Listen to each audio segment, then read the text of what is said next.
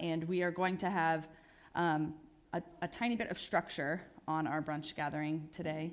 I know that typically we gather, we go get food, we come in here, we chit chat, and then we kind of just like wander out as we finish our food and things like that. But we are going to offer a prompt, like a question to chat about in your small groups. It is in the bulletin. We'll pose that in a few minutes. We'll chat, and then we actually will have an opportunity to share out as we're eating too. Okay. So before we get to the food, I'm going to share just a little bit about our next sermon series, that we'll be going through for the next several weeks through our identity unit, which we always start the year with, and through into and through Lent. And as a reminder, this always strikes me every year since we've started doing this a few years ago. Our units throughout the year actually are built off of how we have always built our units for our kids ministry. And so we start the year with an identity unit and just kind of explore what is our identity as followers of Jesus. And then we'll go into Lent and throughout the year. And so as a way to be with our children and value the way that they are learning, we are also following that pattern here in the gathering as adults. So as we have done the last few years, we are going to be using one of the Gospels for our identity unit. And this year, we're going to use the Gospel of Matthew, which is the first time we've done Matthew. We've done John twice, because I love it. Not because I love it, but it's John. It's great. And so I'm going to share a little bit about Matthew and where we're going to go. So Matthew, the Gospel of Matthew, was most likely written somewhere in the 80s of the Common Era, most likely in Syria. And while the author is unknown, most scholars at this point agree that it was probably not Jesus' disciple Matthew, the former tax collector. That was obviously named Matthew. Queer theologian Thomas Bohatchee says, because of the gospel's emphasis on teaching, some have suggested that its immediate context was a school setting. Since the author seems familiar with Jewish language, history, and culture, it's probable that they were writing to a community composed predominantly of Jews.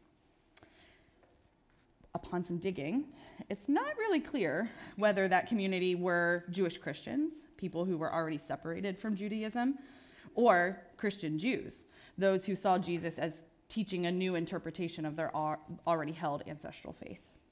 Either way, another theologian, Warren Carter, shares the importance of the context of Roman imperialism on the Gospel of Matthew. In fact, says it's adamant that we do not separate that context. He says, I read Matthew's Gospel as a counter-narrative. It's a work of resistance, written for a largely Jewish religious group. It stands and or speaks over and against the status quo dominated by Roman imperial power and synagogal control. It resists these two cultural structures. And I think that is an important place for us to begin when we're thinking about the Gospel of Matthew and how we're going to be considering it through our identity unit. We are going to be exploring Jesus in these next several weeks as wisdom. Yes, as a wisdom teacher, something that is pretty well understood and often explored, but not maybe often enough, I think, but also as actual wisdom. How he was the one that was sent to us to teach us about God, not just in the one-liners and stories that he's pretty famous for, but in his life. As Melissa shared in her Christmas Eve message, wisdom was God's love birthed in, through, and among us. This wisdom is what will show us the way. Christ was born into a mess, as she shared, a situation that should have been fraught with despair and messiness, and yet Mary and Joseph stayed close, embraced what was coming, and somehow knew what to do. They were found by a community of others that did the same. And in mess after mess, tragedy after tragedy, injustice after injustice, Jesus and the community gathered, showed up, and responded in some way. Nothing about these stories or the life of Jesus follows the cultural patterns or expectations of that day. They are absolutely counter to what was acceptable in every way. And yet, this narrative becomes the stories that we draw on for guidance when we are often lost. And today we remain in messes, y'all. When one is cleaned, there seems to be another to attend to. But rather than become hopeless, we return to Jesus, pointing us towards these messes and moments as opportunities to learn more about the nature of God, about ourselves, to always be building the kingdom of heaven together. So this spring is going to be pretty fun, I think. And maybe just a little different. So thinking about, kind of swirling through all of that. Today, I'd like us to be invited to think about wisdom in a new way. Maybe not new for all of us. Not just what some of us have learned in seminary or in our academic institutions, because we are all very, very smart, very well-learned people, but in our family. We're taking some time to celebrate who we are today as a Trinity family, as a collective of people that come together. And we want to hear about any stories or thoughts that you hold from who we are at Trinity that indicate or illustrate wisdom, how it shows up in our bodies, our physical bodies, but also in our body when we show up together. Perhaps these are good and profound conversations with a Trinity friend. That's cool. And perhaps they're not. Melissa and I earlier this week were talking about the practice we've shared a few times of the confessions that we text to each other. These little glimpses into the fullness of ourselves that we don't always share openly with everybody, but with each other. Perhaps you have a story from long ago or a recent experience or an inside joke that you'd like to share. Anything goes. But let us spend some time together and acknowledge that our care for each other and our connectedness in this space and when we gather is wisdom, is a way that we will continue to know God. So we're going to chat a bit in our tables, and then after a little while, after everybody's settled and talked for a little while, I'll pull us together to share out if anything comes up, okay? All right. Sorry. Did anybody have any, just conversations that they feel like they would like to share or, let people know, what they were reflecting on today as we were joyfully chatting, it sounded like. I will do my best to reiterate what is said. Is there anyone on Zoom right now? Okay. As a reminder, please say your name before you speak.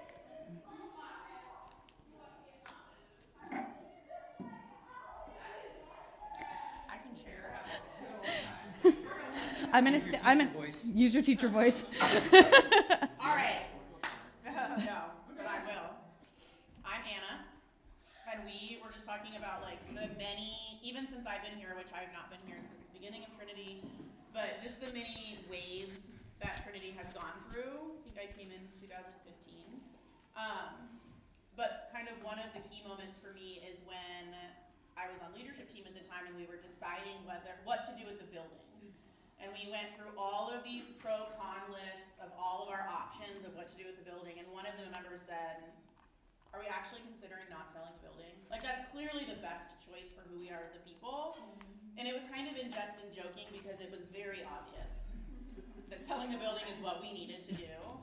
But when I think about wisdom of Trinity deciding that we were going to do our due diligence and really actually think through all the options, but also the courage to get rid of the place that meant so much to so many people and to take a risk with what that could mean for our community, and then how we've come through that on the other side, to me represents a big moment of change and purpose. I'm done. Great. Did they get, I just realized I'm probably not going to be able to distill. If you were on Zoom and you did not get to hear Anna, she was sharing a reflection about when we decided to sell the building, and just the willingness to explore options that are not typical of churches, and as an act of care for our community. Yeah.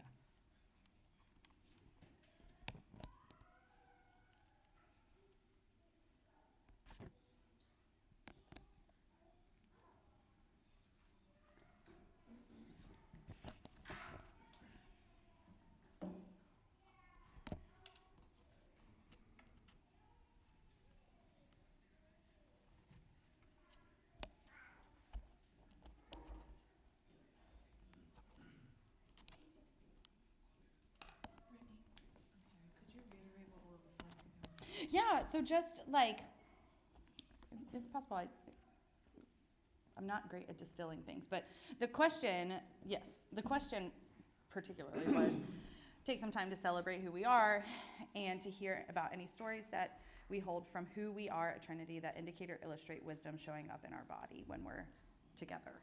And so when I was thinking of that, I was just thinking about like acknowledging that the ways we come together and the things we experience together are illuminating God.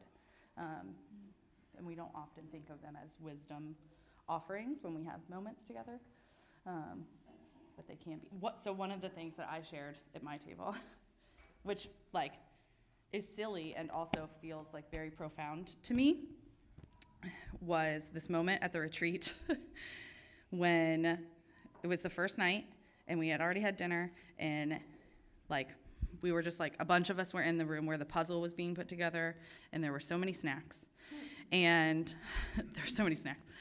And Anna and I were sitting on the couch, and Dave had sat on the other side of her, and people were talking about this snack that Anna brought, which was like a cinnamon sugar crunchy snack. It was like a churro from Taco and Anna kept saying, it's like a churro from Taco Bell. And there had been many a conversations, just mostly between Anna and Dave, about whether it was accurate to describe it as a churro from Taco Bell. And then the conversation was over, and many minutes later, Julie came into the room and picked one up and ate it and said, oh, it's like a churro. And the look on Dave's face was one I had never seen before. And he like laser locked eyes with Anna. And it was like, I watched these two people that don't have a lot of overlap in their lives besides this room, like share a moment that like is so silly. And also like, I felt it in my body, this connection.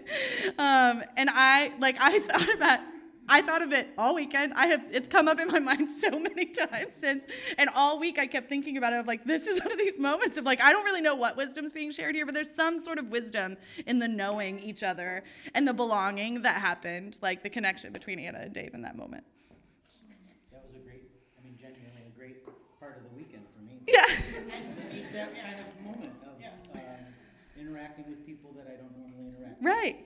Around something silly, but very serious in the sense that we were like talking about we were thinking critically about something. It doesn't matter what we're thinking critically about. Yeah. And it was a churro. Such a good moment. Such a good moment. I want to. Oh, okay, we'll do Brooke and then Laura. Hi, I'm Brooke. I want to share that, so at our table, we were talking and we completely spaced the whole like discussion prompt thing until you got up and started, and then I said, oh, we forgot to talk about the wisdom stories, and then Autumn said, but I saw wisdom being shared right here at this table, even though we were just chatting. Like I was talking about job hunt angst, and Amalia, who had gone through that very recently, was sharing her wisdom and encouragement with me, and Autumn was chiming in, and then I was like, but we didn't talk about and then Autumn's like, yeah, we actually, here, this is it, this right here. So, Thank you, Brooke.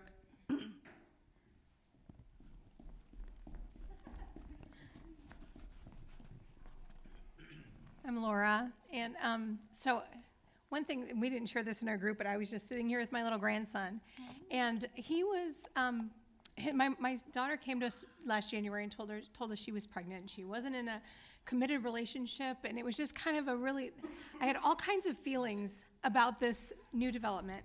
And when I told my Christian friends, they were all like, "Oh, I'm so sorry," because they knew she wasn't married, and so that wasn't the right way for a baby to be born. And when I went to my other friends, they were like, "Oh my gosh, you're gonna be a grandma," and they were just like, "Oh, isn't this the most amazing thing that's ever happened to you?" And I'm like, "Okay, but I'm somewhere in the middle of this. Like, it's not that way, and it's not this way." And I went to breakfast with Julie, and it's the first person at Trinity that I told. And I told her my daughter's having a baby, and her response was, "How do you feel about that?" And it was like just this permission to have all of my feelings. And I feel like she, though, is a reflection of this body. Like, she's an amazing human being, but I think it also is a reflection of, I feel like anyone else here that I'd had that same conversation with would have given me that same permission to be like, how do you feel? Like, you can feel however you need to feel about this. Yeah. So I'm very glad he's here, by the way. Thank you, Laura.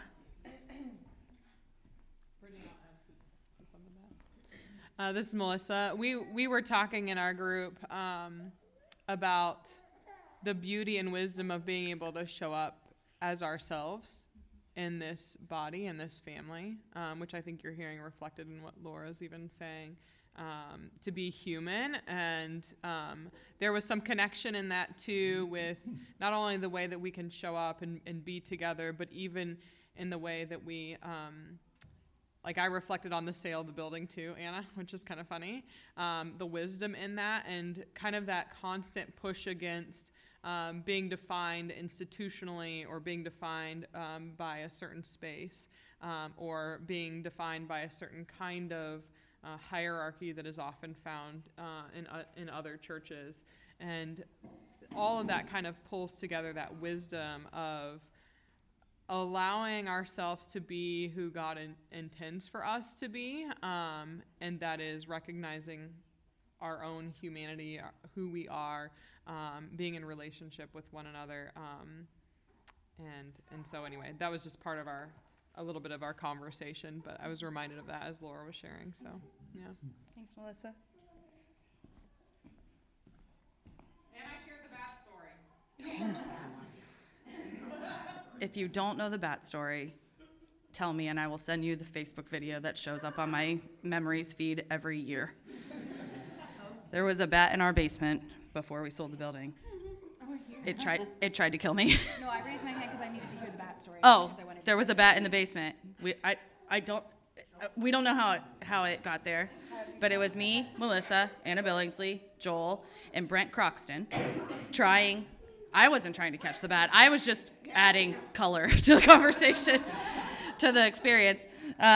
Joel used an old sheet out of the kids' ministry closet with Anna Billingsley, and they caught the bat.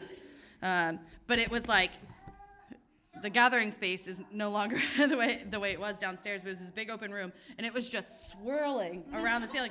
And every time it would come, you could hear Brent Croxton go, "Oh, shit!" Because it's just coming towards us every few seconds.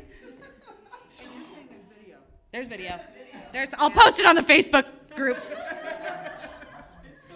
Check out the Trinity page later today. Joel has now made a Trinity TikTok. I feel like this needs to be a TikTok. We have a TikTok? Joel made a TikTok. It'll be the first video.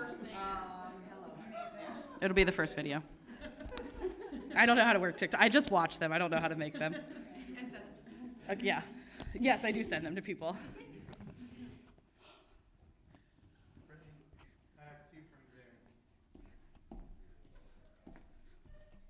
Okay, so the first one is from Tiff. So she said, sort of what Melissa was saying, I think Trinity as a body shows wisdom in the ways of allowing everyone to truly come as they are. I see joy and sadness and frustration and excitement, all of the feelings from our messy lives, and there's such a safe feeling in being able to have those feelings in community without fear of judgment or fear of someone trying to fix you.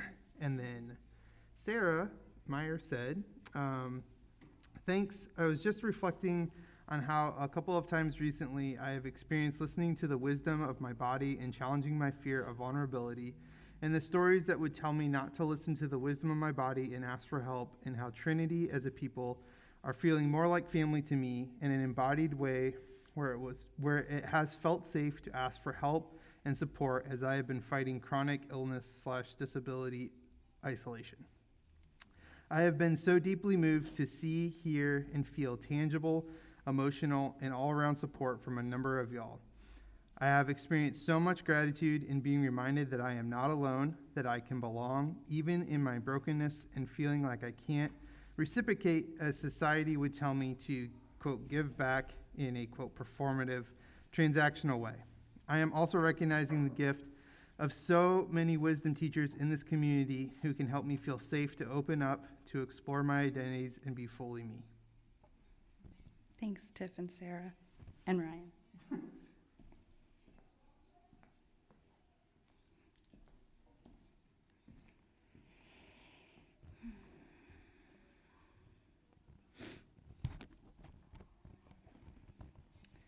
One of the things that was coming up for me this week is this, I think of it literally all the time, was when I got ordained. And there was this moment, I didn't grow up knowing what like sacraments were, or like celebrating them in the family I grew up in or the church that I started going to. So like, and we didn't really even talk about them very much in seminary, but ordination was this very long process that got created and changed and updated and stuff. But there was this moment on that day. There was new people. Jordan was here for the first time with his family, and Mike gave me a Bible, and I was kneeling, and the like ceremony or whatever we want to call it got over, and I felt wanted, and I like logically knew that I was wanted by this group of people for a really long time, but I felt very deeply known and wanted. And when I felt that way, I also felt like I very deeply knew something about God, because of this community. And I, like, yeah, that's just like it's like an unshakable piece of wisdom I feel like I have now, and go back to that moment a lot. So thank you all for that.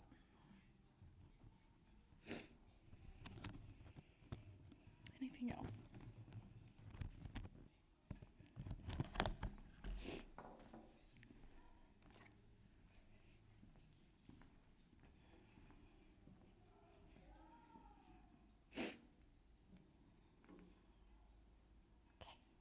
Thank you all. I'm very excited about this identity unit. It's going to be very fun, I think.